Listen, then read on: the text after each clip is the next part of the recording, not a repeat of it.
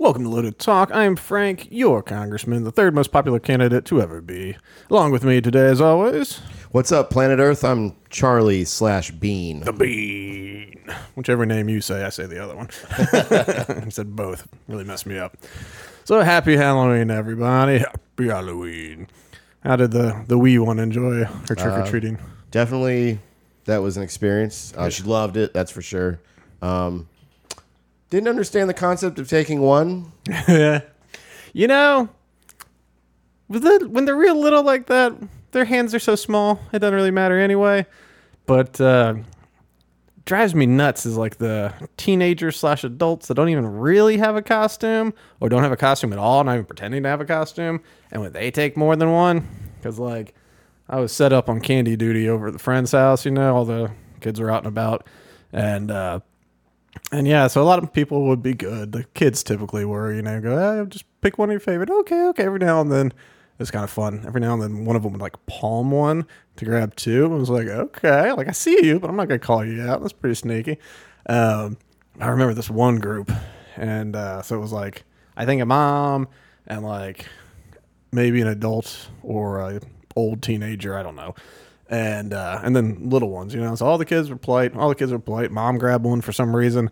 And then the daughter, like the adult or older teenager was the last one. I was like, all right, let's just grab one. And she like starts digging in with her hand. I'm like, all right, let's just get one. And she did not care what I said. And just and left, like, threw in the bag and left. Didn't even like leave in a hurry. Like just took a couple steps back to the curb where everybody was waiting to just chat and stuff. And it was like, I find that to be rude. Like, you know, only like every now and then a little kid, like, I got a couple. I'm like, all right, just one, all right. You know, but Emma's the whole bowl type. She was trying to walk off with an entire bowl. Yeah, that's how her wee little hands. And decorations. Okay, well, I guess her wee little hands can carry more than I thought. A whole new meaning to Halloween for me now. Yeah, that's all right. You have to get a little taser when she grabs too many. Just bzz, bzz. It's called parenting. Oh yeah. So luckily that was the only thing going on in the world. Really was Halloween. Everything else was pretty calm. I do hear there's still something going on in the Middle East, and it's getting interesting. We've got the drums of war definitely banging, and I don't know how this is going to shake out. You know, we started by positioning, like, as our government, positioning, like, you know, we stand with Israel no matter what. We're not calling for a ceasefire. It's war, blah, blah, blah. And at the same time, we're like, but the Palestinian people, blah, blah, blah. You know, we're trying to kind of talk out of both sides of our mouth. Though, I mean, I think a lot of people do, you know, feel for the Palestinian people and don't conflate them with Hamas. But, you know, as a national policy, it was kind of weird because it's like, hey, we don't want a ceasefire. Also, we're going to send like millions of dollars to the Palestinians and also to the Israelis. And it's like, well, so Hamas gets a bunch of cash, Israel gets a bunch of cash, and we're not involved? It seems like we're feeling both sides almost like it's, I don't know, almost like we don't know what we want, or we just want a war. Yeah.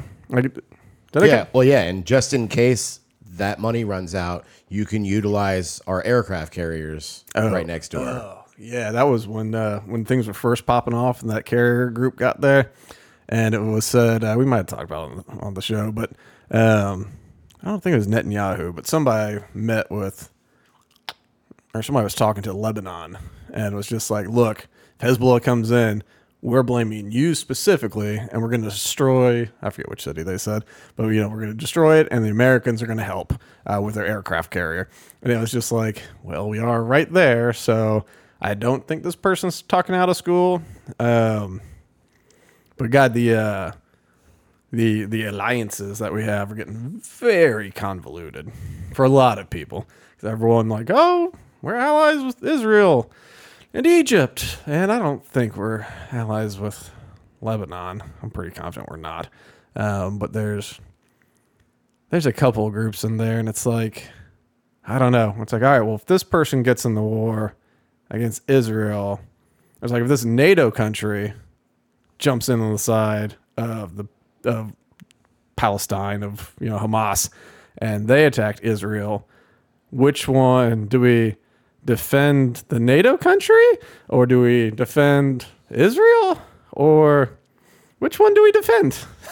It's like I think we have to like basically make a new civil war. We'll just send half the Americans on NATO. We'll send half the America for Israel, and then it'll just be America versus America. We can stop pretending. We'll just all die for nothing.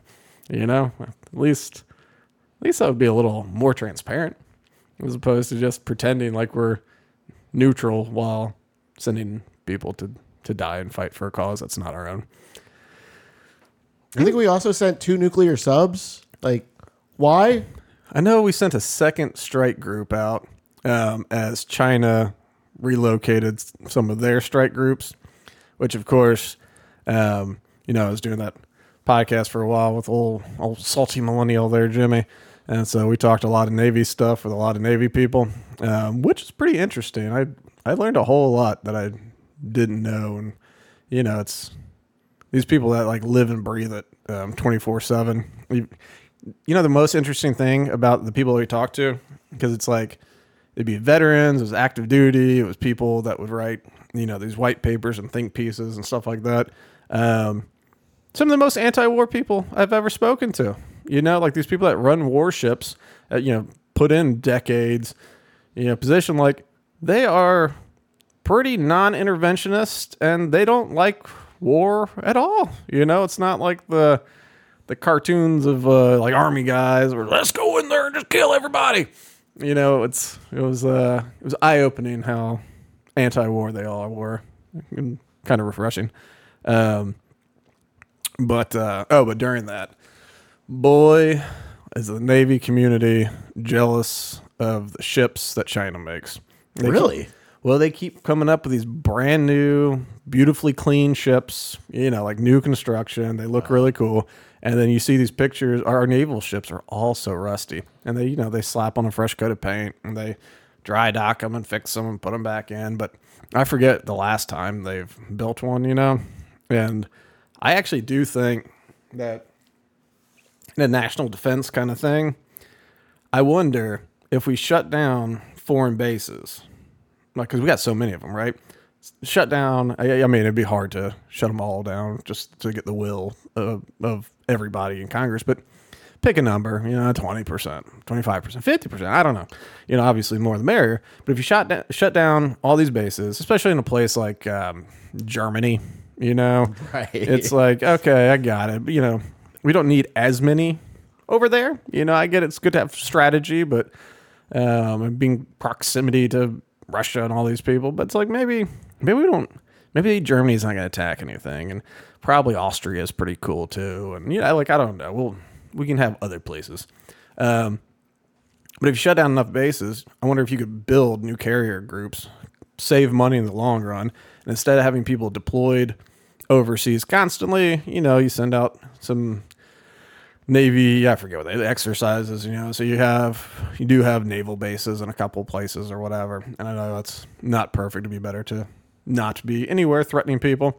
But really, if you had, even if they're home, like if you have a great fleet and you had to go to war, you could cover a lot of ground if you had a bunch of, roaming cities that you could deploy at any time, as opposed to just like sitting a bunch of army guys somewhere, I know they got planes and everything too, but it just, I don't know.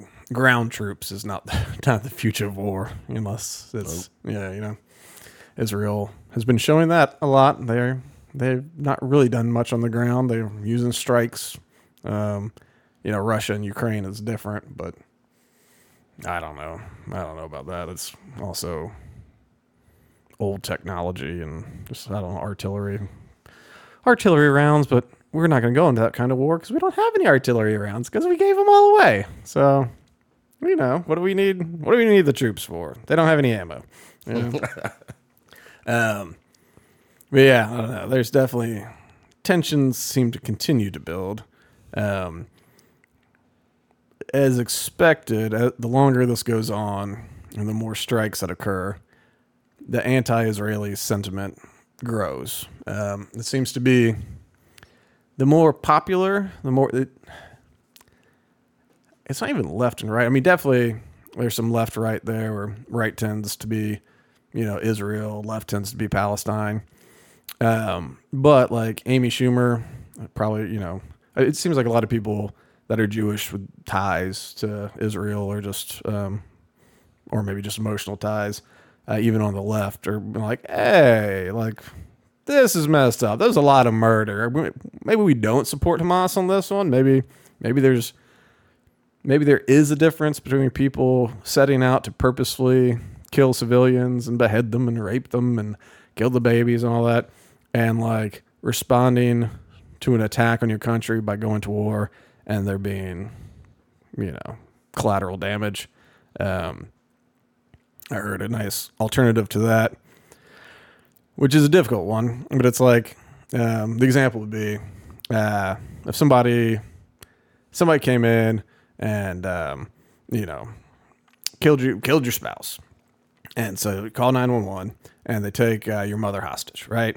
So the cops come up, they've got your mother hostage, and they've killed, your spouse. The cops show up and they go, well, we got to take out the bad guy. And so they just spray bullets, kill them both. And they go, there we go, threat neutralized. Do you go, the cops murdered my mother? Or do you say, well, it's collateral damage, And you would say, well, the cops murdered my mother. And so, in that example, of course, cops, Israel and all that kind of stuff. And so the thing is, like, if you know innocent civilians are there and that they're going to die if you pull the trigger, and you pull the trigger anyway, have you not just murdered innocents? And I can't, you can't say, like, no, nothing about that makes sense.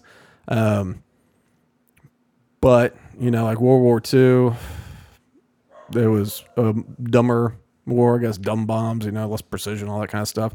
And it was just, whether you're looking at the Blitzkrieg or anything else, or when they bomb in Germany, like, it took out innocents, and, they were just trying to take out as much property as possible and, kill people, destroy property until the enemy's will to fight has ended, which is war. And,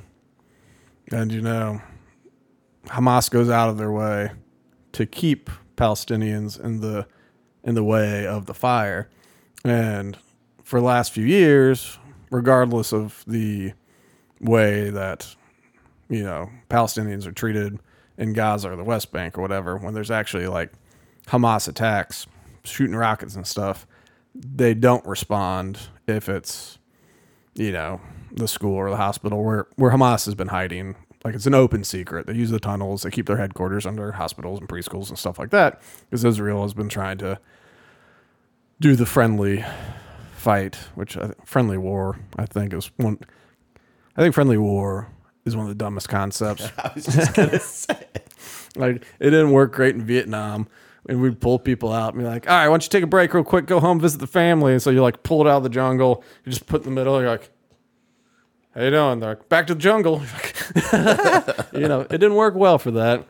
And that dragged on and we lost. And then if you look at the Middle East stuff, that dragged on forever and we essentially lost because we wanted to do it the friendly way. We're nation building. We weren't taking things, we weren't destroying, we were building. It's like, no, we weren't. I mean, we were trying to force our will on the people. And how'd that work out? It's just more people are pissed off by our presence. Understandably so. It's hard to say I'm friendly when you're aiming guns at people, and that's, of course, the argument against having these bases everywhere. You surround a country with military bases and then go, why are these people so hostile towards us? And it's like, well, maybe it's all the guns we've surrounded them with. Maybe I don't feel particularly safe when we're just like, as long as you're good, you don't die. And it's just like, oh, okay, sounds good, we're friends. Like, I don't know. It just doesn't seem to work. But there's been some happenings. So we remember the Wagner Group. U.S. intelligence thinks Wagner plans to send air defense system. We got a Cookie Monster. We got a Cookie Monster here. A little refresh on that thing. Yeah. But we've talked about, of course, the Wagner Group is the Russian militia that doesn't base itself in Russia because of loopholes. But they've always been there to kind of do Putin's bidding on a military basis without being an actual Russian operation. And then in the few months ago or whatever, we talked about it. The head of the Wagner Group, said that they were getting hit by Russian airstrikes, and they didn't like that. And so we're not gonna be able to pull it up. All right. Reuters does not like us. Well, screw Reuters. I'll just read it. It's fine. But anyway, so he turned and said he was going to march on Moscow and overthrow Putin and all that kind of stuff. And before he got there, they came up with a deal where it was like, okay, y'all leave and go back to, I forget where they had to go to, but it was like, all right, it'll be peaceful. It's fine. We won't kill you. And then of course the leader of the Wagner Group, and a couple of the other guys had a plane crash. It was the damnedest thing. But the United States has intelligence that Russia's Wagner mercenary group plans to provide Hezbollah, the Iranian-backed Lebanese militia, an air defense system. Wall Street Journal reported, citing U.S. officials. They said Wagner plans to supply the Panzer S-1 system, known by NATO as the SA-22, which uses anti-aircraft missiles and air defense guns to intercept aircraft. Wagner Group was funded by the Russian state and has been brought firmly under Kremlin control since an aborted mutiny by its former leader, whatever the hell, Prigozhin, in June, did not reply to request to comment. Let's see. One unidentified U.S. official quoted by the journal said that Washington had not confirmed that the system had been sent, but U.S. officials are monitoring discussions involving Wagner and Hezbollah, the journal said. Let's see. Basically, they provide a system through Syria, where Russia propped up President Bashar al-Assad by entering the civil war there in 2015, which was also Obama didn't want to get involved in the Syrian thing, so it was like, Russia will take care of it, and like, yeah, good, Russia's got it, whatever, we don't care. So now, like, it's kind of like a little Russian puppet state.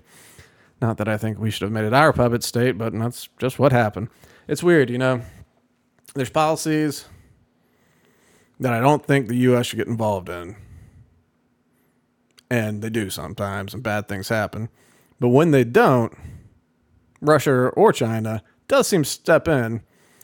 And I don't know if that's better or worse. Like one would think, I think it's the way they go about it. I think, Russia and China, they go, pretend we're not here. Pretend we're not involved. We'll slide you some cash. You do your thing. But when we call, you pick up the phone and you dance, Whereas U.S. is like, hey, we are here. We're going to run everything. We're going to be watching your ass. We're going to probably launder some money through here. This is ours. We're going to say it's yours, but we're going to be here. And then all the citizens are just like, why is all these U.S. troops? I don't like this. And then they, rebel against that occupation, So it seems like Russia and China do more of a sneaky way that also somehow seems to look more supportive than colonizing, and whereas we were just like, well, it's our money, it's our country, so like it's working well in Ukraine though. Let's see. Iran's Revolutionary Guards founded Hezbollah in 1982 in the middle of Lebanon's 1975 to 1990 civil war. It was part of Iran's effort to export its 1979 Islamic Revolution around the region and fight Israeli forces after their 1982 invasion of Lebanon. Lebanon's Hezbollah has been exchanging fire with Israeli forces across the border since its Palestinian ally Hamas in Gaza, and Israel went to war on October 7th. All right, so our intelligence says Russia, next one's going to be Reuters too. I don't know if it's going to let us. But it says, all right, this Wagner Group, which is, a militant group linked to Russia, is providing air defense, basically ways to shoot down Israeli airplanes and perhaps rockets as well. So they go, come back here. All right. So they go, all right, well, let's talk to Russia about that, right? What does Russia say? Did it work or no? I don't know what's up with Reuters. I wonder if there's... Well, we'll figure something out. But, all right. The Kremlin on Friday dismissed the Wall Street Journal report that U.S. intelligence believed Russia's Wagner mercenary group plans to provide Hezbollah with an air defense system. We already said that de facto, such a group, Wagner, does not exist. Okay, that's a weird response. Of course they did. Like, that is not a thing. It's like the mob. There's no such thing as the mob. What did we expect? That's the thing. You go, oh, they denied it? Let's see what they had to say. It's like, there is no Wagner Group. It's like, well, I mean, there is. No, there's no mafia. Let's see. Kremlin spokesman Dmitry Peskov said when asked, blah, blah, blah, blah, blah. All of these musings are as rule-based on nothing and have no foundation. When asked about report, there are emergency channels of communication between the Russia and U.S. militaries, and if there are real concerns about something, the Americans can always convey them to our military. Let's see, there's another good thing in here. Putin and the Kremlin have repeatedly said that there is no legal basis for Wagner under the law, which bans mercenary groups inside of Russia. Though in late September, Putin was shown meeting with one of the senior former commanders of the group. Let's see. I think that might so they're illegal in Russia, but outside of Russia, they're fine. Well, they can't make rules for countries outside of Russia. That's the thing. They've been, yeah, I know. They've been based in, oh crud, I can't remember, but like for a while they're based in like North Africa or something, or it's gonna come to me later. But they haven't been based in Russia for a long time, in part because. Because they're illegal in Russia. But it's like, if you have your team of military assassins and you go out and like start taking out people, and people go, hey, man, that's an act of war. Are we at war now? Maybe. But if it goes, that third party went and attacked people again? Third party? So, I don't know. That's not the strongest denial I've ever heard. There is no group. They are nothing. Was it The Simpsons when they were overseas and they were touring Germany and they were doing some history tour, and Lisa's like, "Hey, all the pages between 1940 and 1950 are missing," or something like that. And we are on vacation. Everyone is on vacation. But it reminds me of that. It's just like, Nope, I don't know. They're not even real. It's a story time thing. It's not true. Okay. There's two guys I used to work with. One had a saying that makes as much sense as a football bat. Okay. And the other one said it makes a lot of sense if you don't think about it. Yeah, there you go. Well, it's nice not thinking about things. It really moves the things forward. It's just like, don't look at this Wagner Group. If you don't look at it, it doesn't exist. Look, close your eyes. It all disappears. Look, I'm not even here. Yeah, little kids playing hide and seek by putting a sheet over their head, Exactly. They just put a sheet over the Wagner Group. It's like, what Wagner Group? Just cover the W. It's like, oh, the Wagners. The Wagners. Different group. Turn upside down, McDonald's M.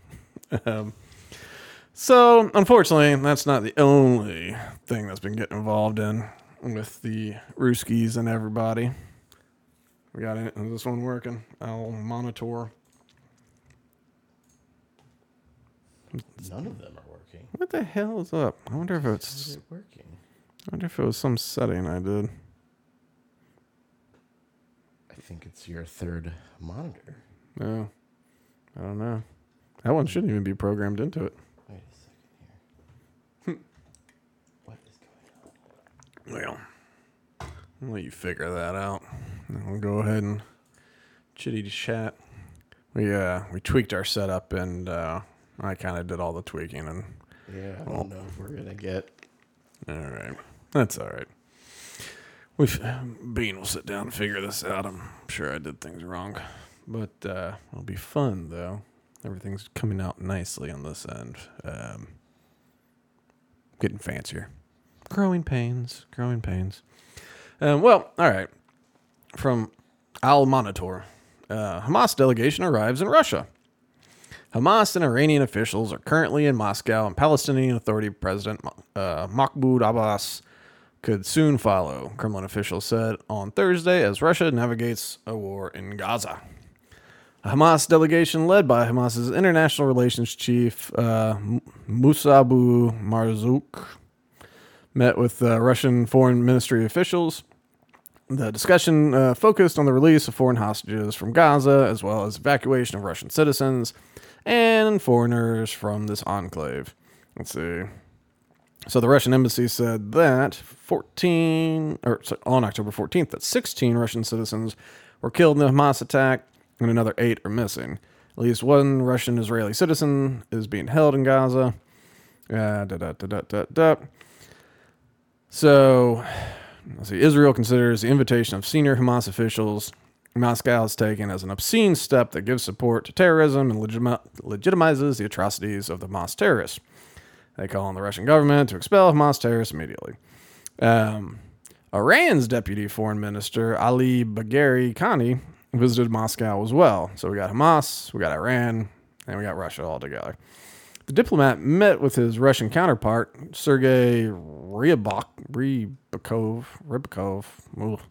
to discuss bilateral cooperation on unspecified international security issues, the official Islamic Republic news agency reported. So the bilateral cooperation. Russian Foreign Ministry spokesperson confirmed whatever. So then the deputy foreign minister said that Abbas will arrive in Moscow soon for an official visit. The diplomat added that the Palestinian leader will meet with Vladimir Putin during the trip. And so Russia is saying that they're meeting with Hamas leaders because they're trying to broker some sort of return of hostages, like Russian citizens, arrange a ceasefire and all that, and that they're bringing in. So they got Hamas, they got Palestinian Authority, and then they got Iran, and who, of course, funds Hamas and Hezbollah and, all that. So on the surface, they go, look, we had citizens get kidnapped. We had citizens die, and we want our people back. We want a nice peaceful resolution, and we think we are the party to broker peace. So that's what Russia says.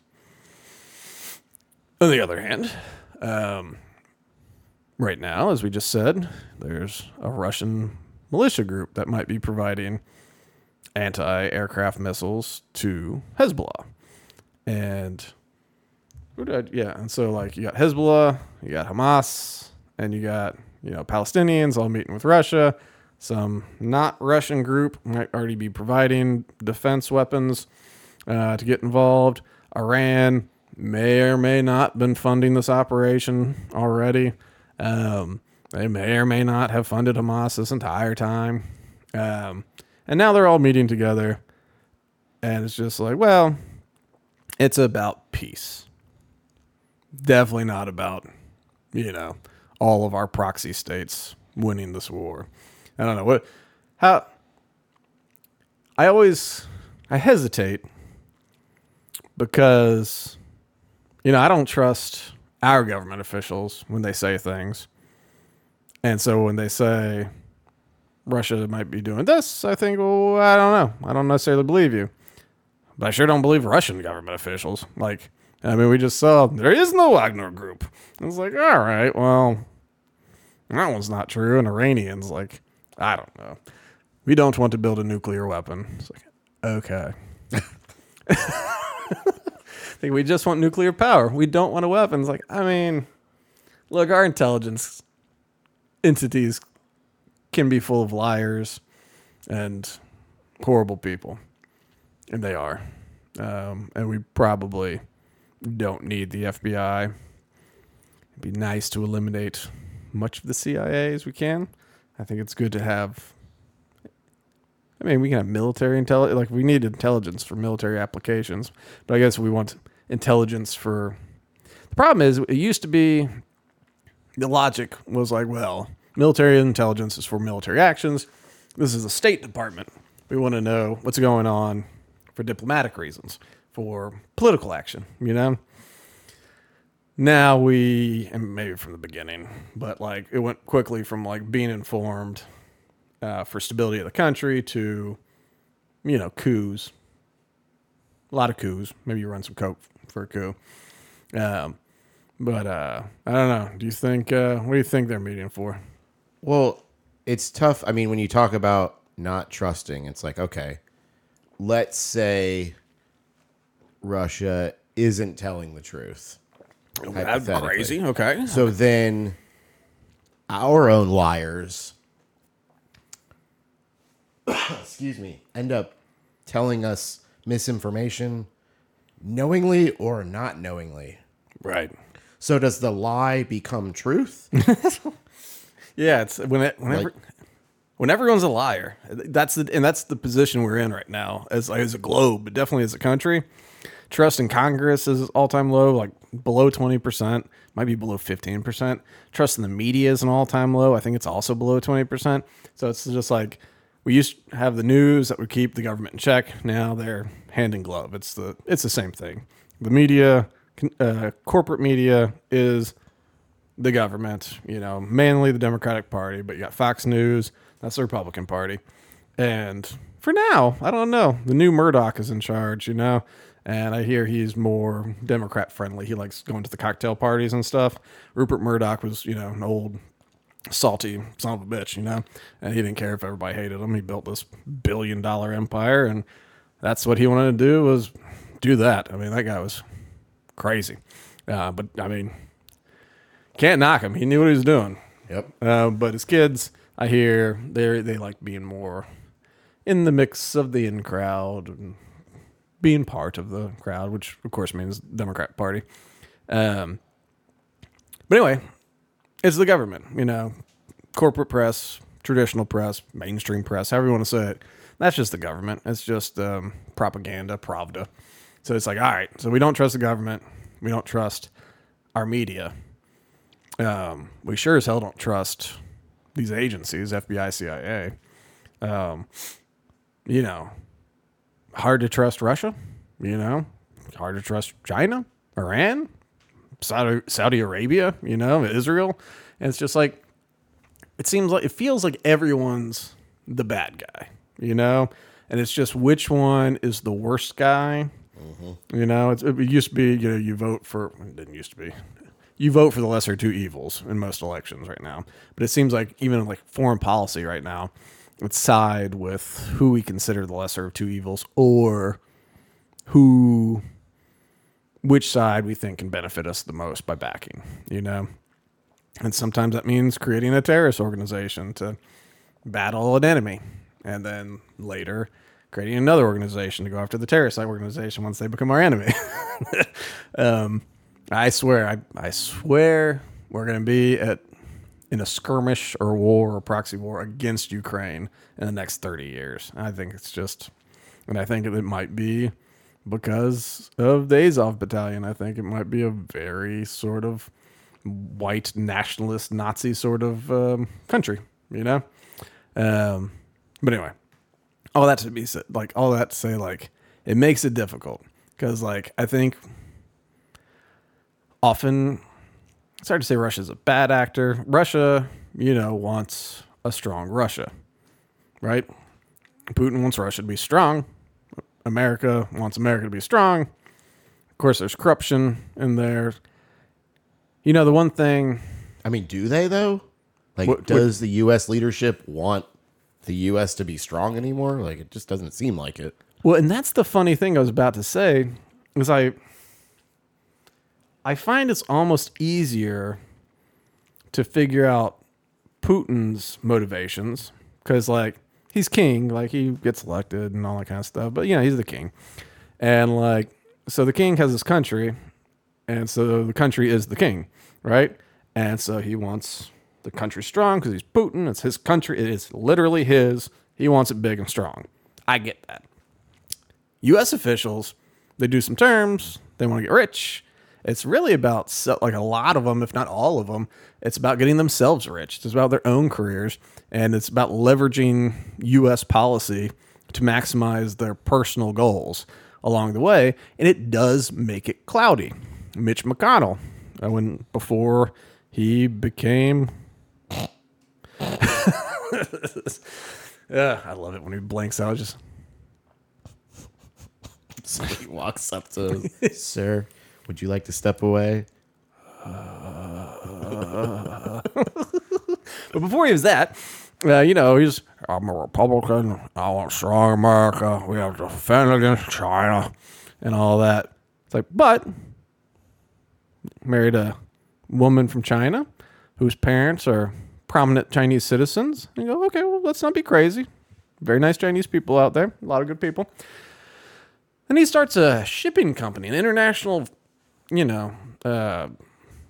water, whatever they call it, the big freight liners, And it's like, okay, cool. It's like, and then China builds all his ships, I think, for free.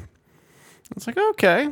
So Mitch McConnell, who's looking out for America first, he's got China that literally built his business, and his in-laws are tight.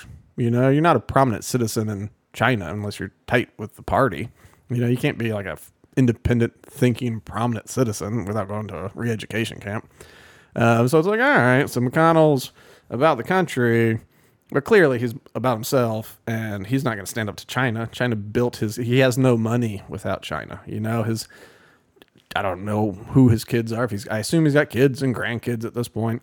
And it's just like, you want your legacy for them. You don't want them to have to work and stuff. And, you set them up in lobbying firms and all that. But, you got people like that. Obama, he came out and he wanted America to be less aggressive in the world, I guess you can say. Of course, he would still drone strike U.S. citizens and stuff like that.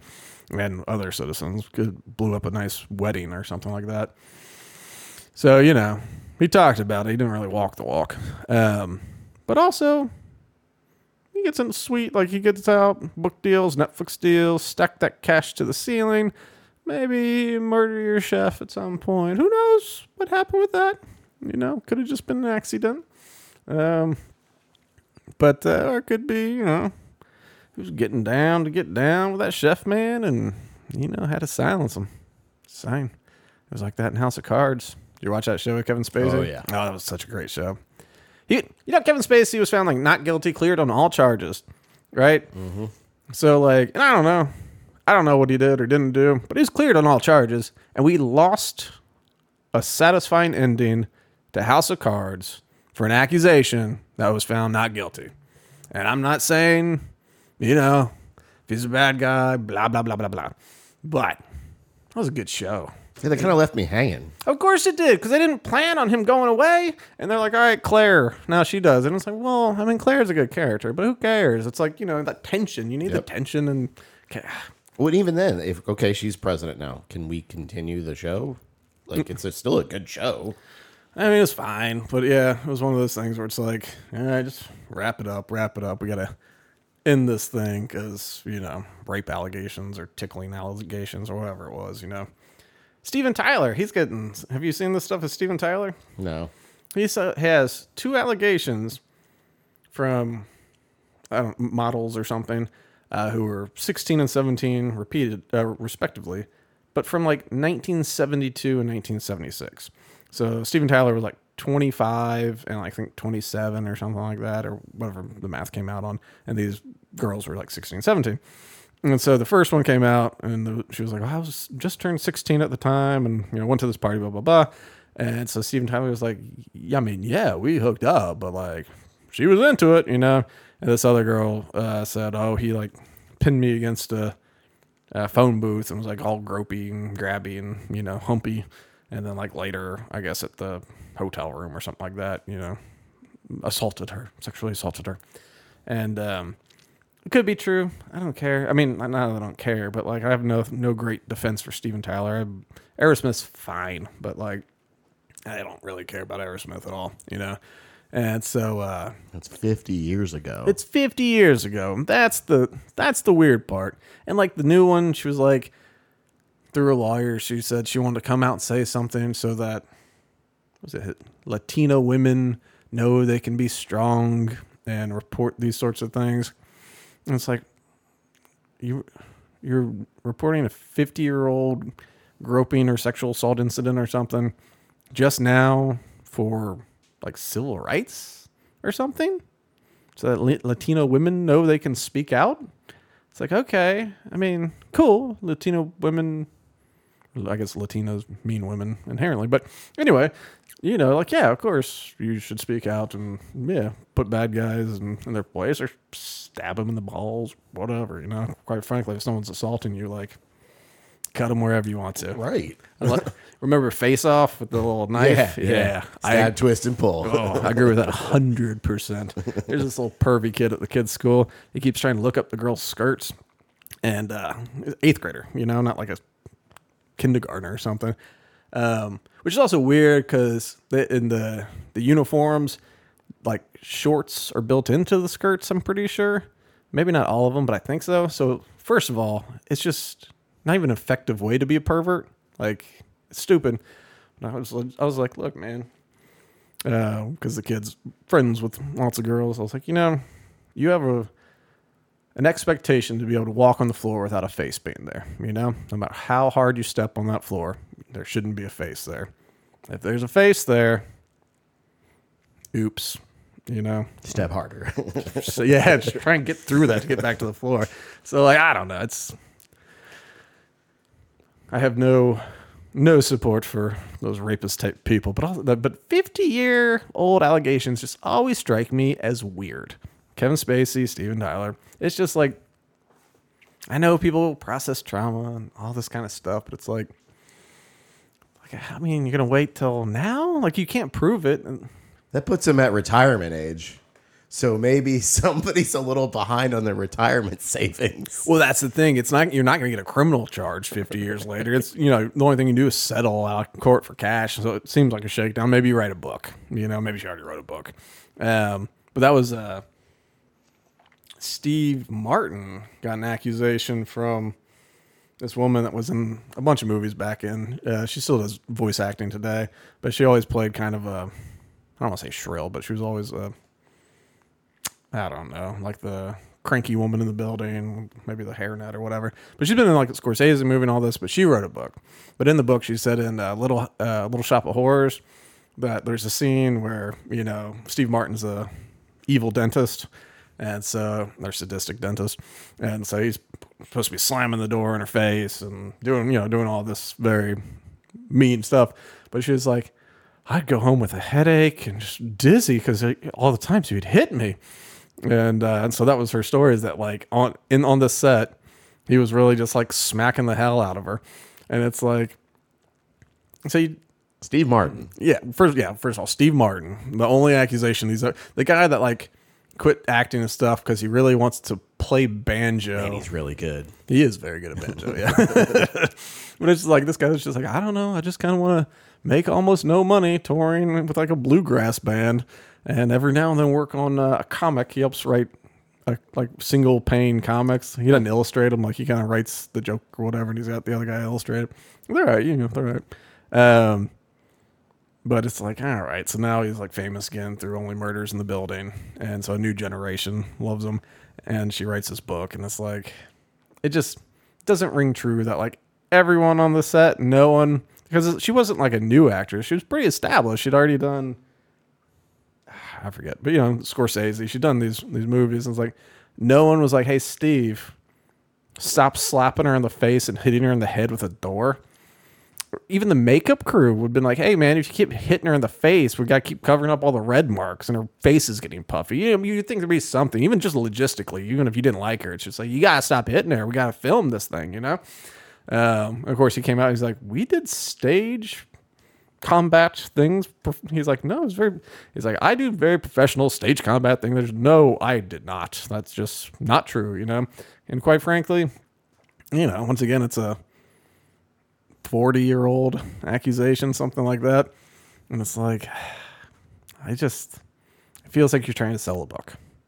All right, hold on. We got way off topic, but what the hell were we even? Okay, so, no one trusts anybody, And so that's the thing. This next story, which probably won't work either, that's from The Blaze. A couple other people have picked it up. But it's a 20-year-old Jordanian national with expired visa, trained with weapons to possibly commit an attack in Texas. And so, did it actually pull up? No. All right. Nope. So basically, this story is this dude was in the country on a visa, legally allowed to work here until 2025. His name is Sohaib Abuyash, I hope. But he was arrested in Houston. Fixed it. Hey, all right. But he had trained with weapons to possibly commit an attack, and was researching how to construct bombs, according to the federal authorities. He's a 20-year-old Jordanian national charged with possession of a firearm by a prohibited person. He bought a 9mm. That's a pretty cool gun. According to a criminal complaint filed upon his arrest, Abu Yash entered the United States on a non-immigrant visa, which expired in 2019, and has allegedly been in direct contact with others who share a radical mindset. So he's talked to people who have a radical mindset. He applied for asylum in the United States after his non-immigrant visa expired.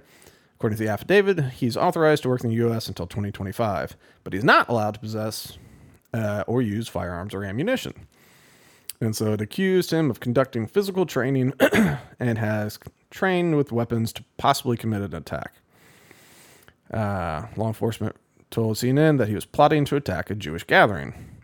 They did not disclose if there was a specific place or time for the attack. Let's see. They said that he has... Okay. The U.S. magistrate judge says that he has viewed specific and detailed content posted by radical organizations on the internet, including lessons on how to construct bombs or explosive devices, and that defendant has made statements to others that support the killing of individuals of particular religious faiths. In his communication with another individual about martyrdom, the defendant referred to an event in Houston for members of a particular religious group. And then the FBI reportedly began investigating him after an open source research, where they discovered videos on social media of him firing multiple guns, according to a redacted probable cause affidavit. FBI director referenced him in the statement. I don't give a crap. The reality is that terrorism threat has been elevated since all this crap's gone on. Yeah. This is a funny quote. Here in the United States, our most immediate concern is that violent extremists, individuals or small groups, will draw inspiration from the events in the Middle East to carry out attacks against Americans going on in their daily lives. That includes not just homegrown violent extremists inspired by a foreign terrorist organization, but also domestic violent extremists targeting the Jewish or Muslim communities. Okay. So, if convicted, he faces all this. Once again, on the lack of trust thing, right?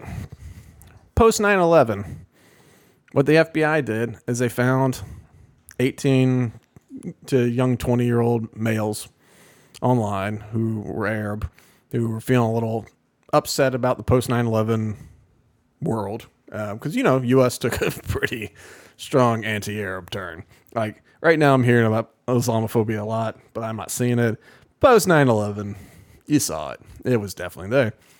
And so they needed to show good results in the war on terror. And so they would talk to a kid, and the FBI would create a plot, talk a kid into participating, say, come on, you gotta do it. And they'd, okay. They go, just push a button, and the attack happens. They go, okay. And they hit the button, they go, psych, you're in jail now. And the whole plot was totally invented by the FBI. They trick this young kid into it, they talk him into it, and then they throw him in Guantanamo Bay. And they go, we caught a terrorist. And it's like, all right, that's not a thing. Like, you didn't catch a terrorist. You tricked a confused young man who's, feeling angry and not represented by his government. And, you tricked him into going to a direction so that you could make him a criminal. That's entrapment, This story just stinks of that. Dude came over here from Jordan. All right. He wants asylum. He doesn't want to go back, which I saw another article where it called him a Palestinian. So maybe he was a Palestinian that went to Jordan, was taken in by Jordan. And I know it'd be odd to need asylum from Jordan, I would think. That's what I'm wondering. Why did he need asylum? I don't know, because the king of Jordan's a pretty moderate fella. You know, old dude drank with him and all that kind of stuff. And so like, he seems like a fair, like I'm sure there's stuff that he's not great on. I mean, he's a king, but like as far as like Middle East kings go, he really wants Jordan to be moving into the 21st century and, you know, basically just be a big power. But he, you know, he wears like blue jeans and button ups, and like he's a pretty casual fella when he's not, you know, on TV and doing all that kind of stuff. But like, you know, he takes meetings in blue jeans, you know, and like I know that doesn't say anything necessarily, but it's just to say, like, I just wonder why you need asylum from Jordan. But I saw another article that said this guy was a Palestinian. Either way, so this dude has been here, came here legally, got a visa. His visa expired. They wouldn't give him another one, which happens. I've got my friends, the Kazubas from Poland. They're in Canada right now because they're having issues getting back into America. Jesus. Yeah, they've got a business here. They just moved it, didn't they? They just moved it because of a horrible landlord that found a loophole to kind of... A combination of a bad landlord and a bad lawyer is a bad combination. And they're working through all that still, you know, but they're trying to set up a new thing. And so it's a big pain in the butt. And now it's like, now they're having issues with their visa. And so instead of going all the way back to Poland, they went to Canada, but they're having issues trying to like get, because, you know, they got kids and they don't want to, I don't know, they don't want to get deported or anything like that. And so they're trying to figure it out. But apparently they've been stuck in Canada for months, you know. And like even the investment visa we have, the only pathway to citizenship from an investment visa is to sell your investment. So like you have this company employs all these people, pays all these taxes to the government, you know, goes to kids are in local schools. You got all these people down, you know, productive members of society, to say the least. And it's like the only way they can apply for citizenship, not get it, but to apply and start the process, is the business that they started in Poland and decided to move to America that has been, you know, it's been growing and moving and all that kind of stuff, doing good stuff. He's like, all right, you gotta sell your family business. And it's like, I want to keep my family business. It's like, all right, well, you don't get to be American then. It's like, so, you know, our system's all messed up. Nice American dream. Yeah, well, yeah, exactly. And so, so this guy came here and he was like, okay, I want to stay here. And they're like, well, you can't. And he goes, well, I need to apply for asylum. And they go, yeah, well, while we consider it, you know, you can work here until 2025. But like, guns are awesome, you know? And like, he's in Houston, Texas. Who do you think he's hanging out with? Who do you think he's hanging out with in Texas? People that have guns. If you're in Texas and you're not shooting guns, that kind of makes you a weirdo, you know? That makes you a terrorist. So it's like, all right, so you got a young dude who like, yeah, he's from a Middle East country and comes here and like, everyone's like, yeah, let's shoot guns. Like, let's do it, you know? And now it's like, he looked up how to make bombs. I mean, people do that sometimes. Of course, I wouldn't. I would never do that. But sometimes people look that stuff up, you know, just whatever. And then the other thing, he may have been planning to go after a certain religious group or, you know, attack Jews or whatever. It's like, what do you mean may? Was he or was he not? And he spoke to people that had extreme positions. It's like, okay, are you talking about like a Hamas, we support Hamas group?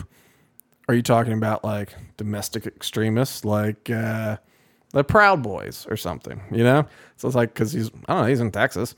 And so it's just like, you know, is it the extreme group? Who is this extremist group? You know, because there's a lot of like quote unquote right-wing groups that are marked as extremists. I mean, hell, the Libertarian Party, after the Mises Caucus takeover, the Southern Poverty Law Center labeled LP National as an extremist group. And so it's like, all right, so, you know, it could be any extremist.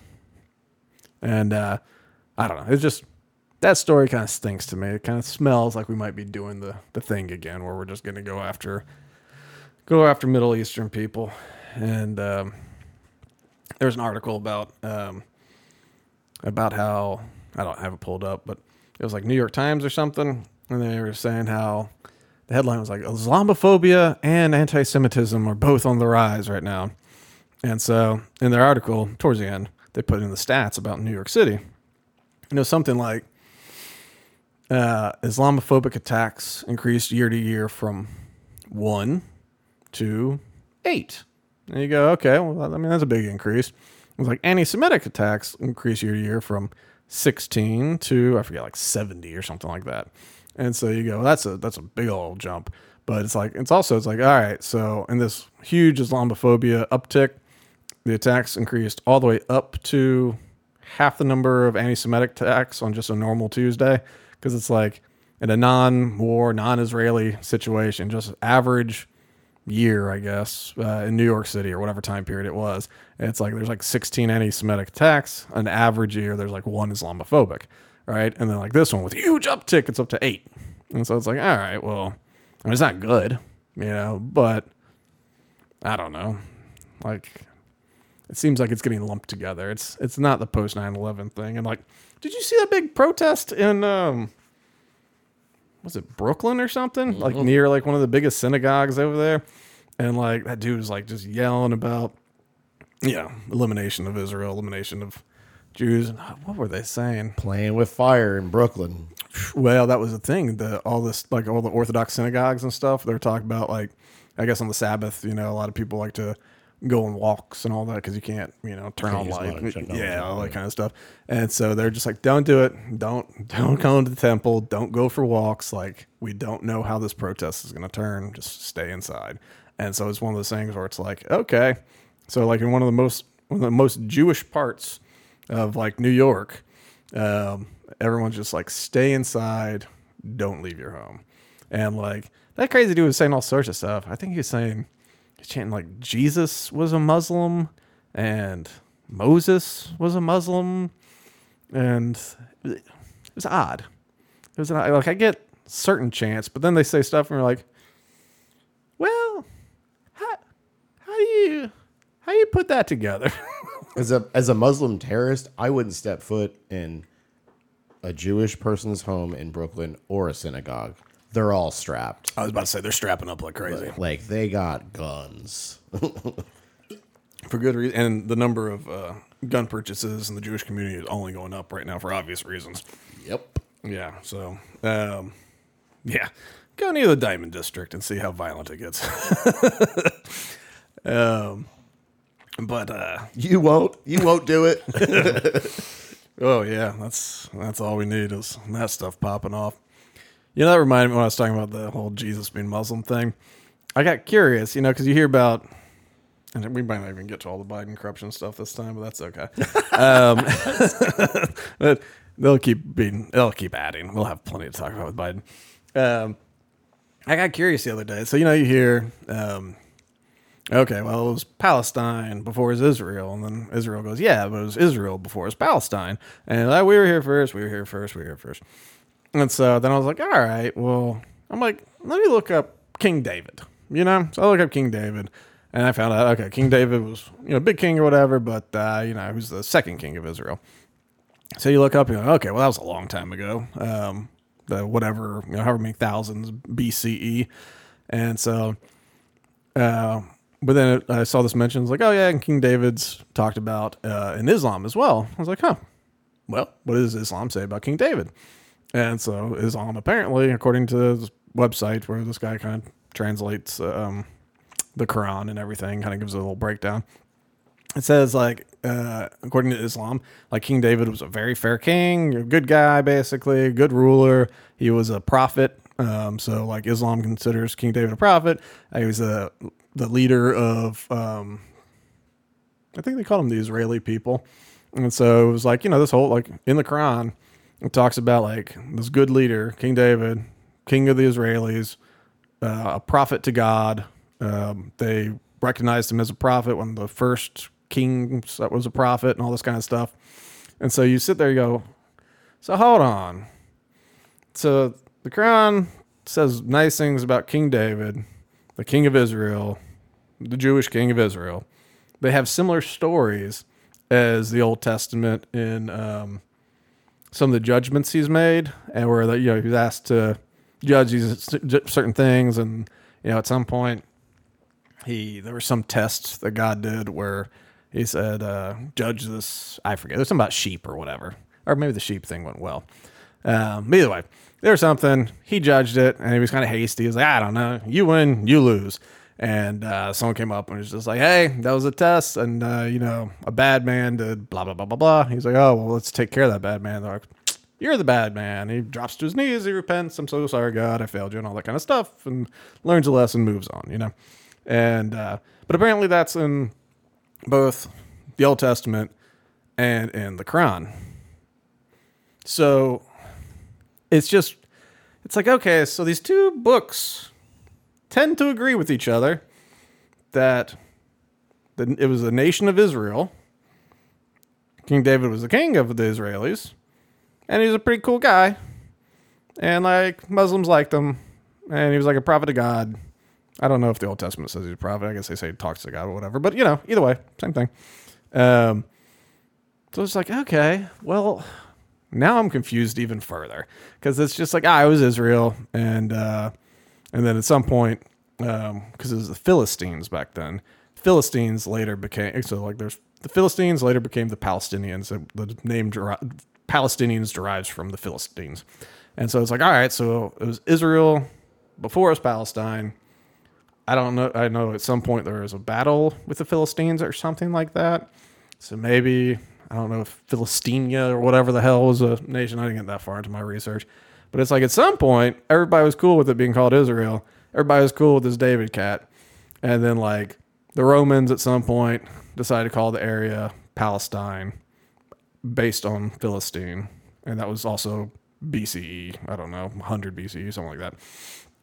And then so the Romans called it that. And then I think it changed names, did all this other stuff. And then when the Brits took it over after the Ottoman Empire, they called it Palestine again. But it was like, it didn't belong to Palestinians. It was British Palestine. It was the Brits, it was theirs. And then later they gave it up and gave it to the Israelis and all that. But it's just like, all right, man, it just seems like both of you have been there a very long time. I think, was it Zohan, the Adam Sandler movie? Yeah. Because that scene towards the end where it's like, everybody in this country hates us because we're Muslim. And he's like, everyone hates us because they think we're Muslim. And it's like, yeah, we've been there thousands of years. It's like, what, we just got there? So it's just it's so...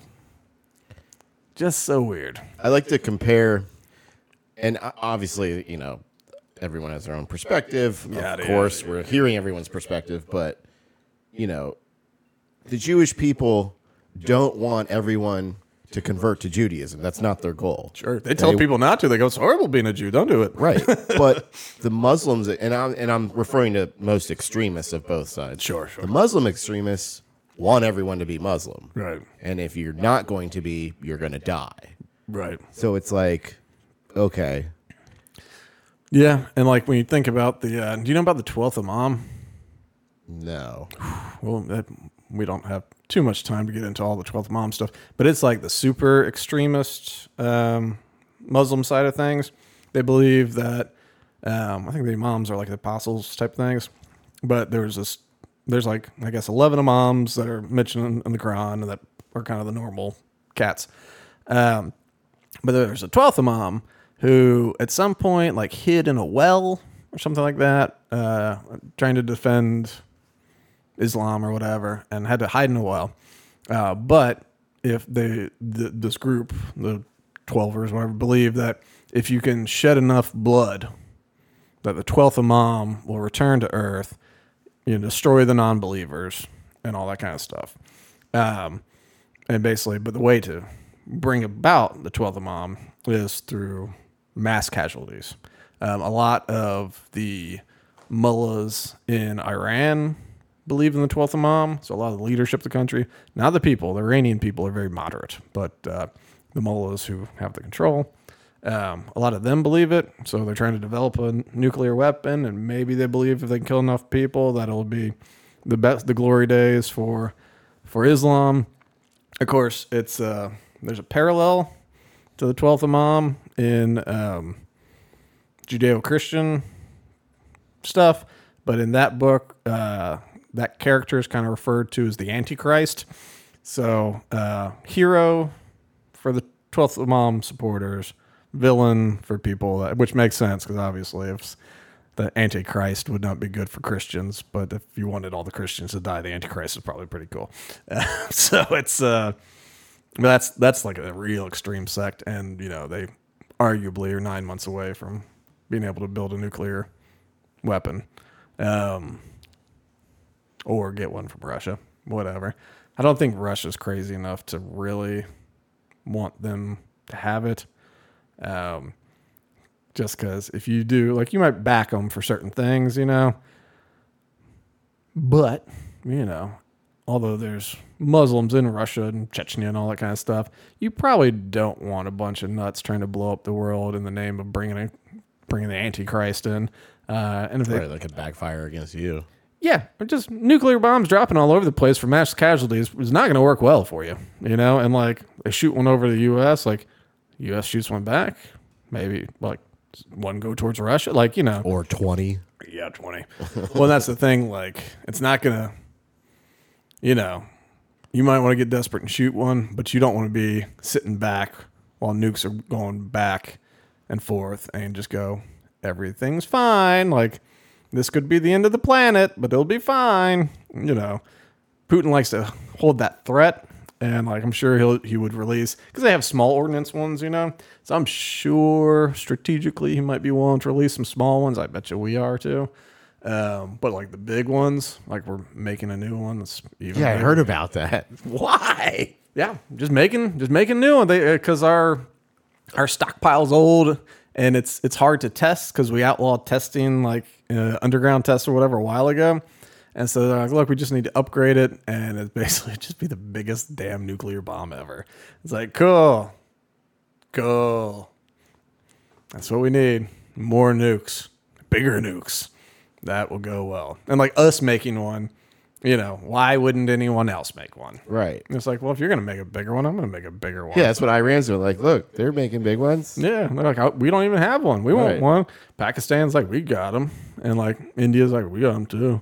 Russia's like, we got a whole bunch of them. And it's just like, well, I thought we agreed we wouldn't make any more. It's like, well, so much for that. Nobody wants India to fire theirs because nobody will know where it goes. Pakistan's like, don't let India fire. Oh, yeah, man. Pakistan gets involved, too. That's another... Anyway, I think... we don't have time to get into any of the fun stuff, or any of the Biden stuff, but that's just... He's corrupt. So that's that. All right, well, let's get to some football watching. Till next... like us, follow us, smash the like button, as all the kids YouTubers say. Smash that like button, subscribe, hit the alert so you know when we post. YouTube, Rumble, iTunes... things, SoundCloud, Spotify. That's what I was trying to find. What you got, Charlie? Be careful with the Battle of the Books. Battle of the Books. All this, everyone's story of Okay. who was here first. Oh, yeah. Oh, those books. Yeah. Yeah. Watch those books. All right. Let's get out of here.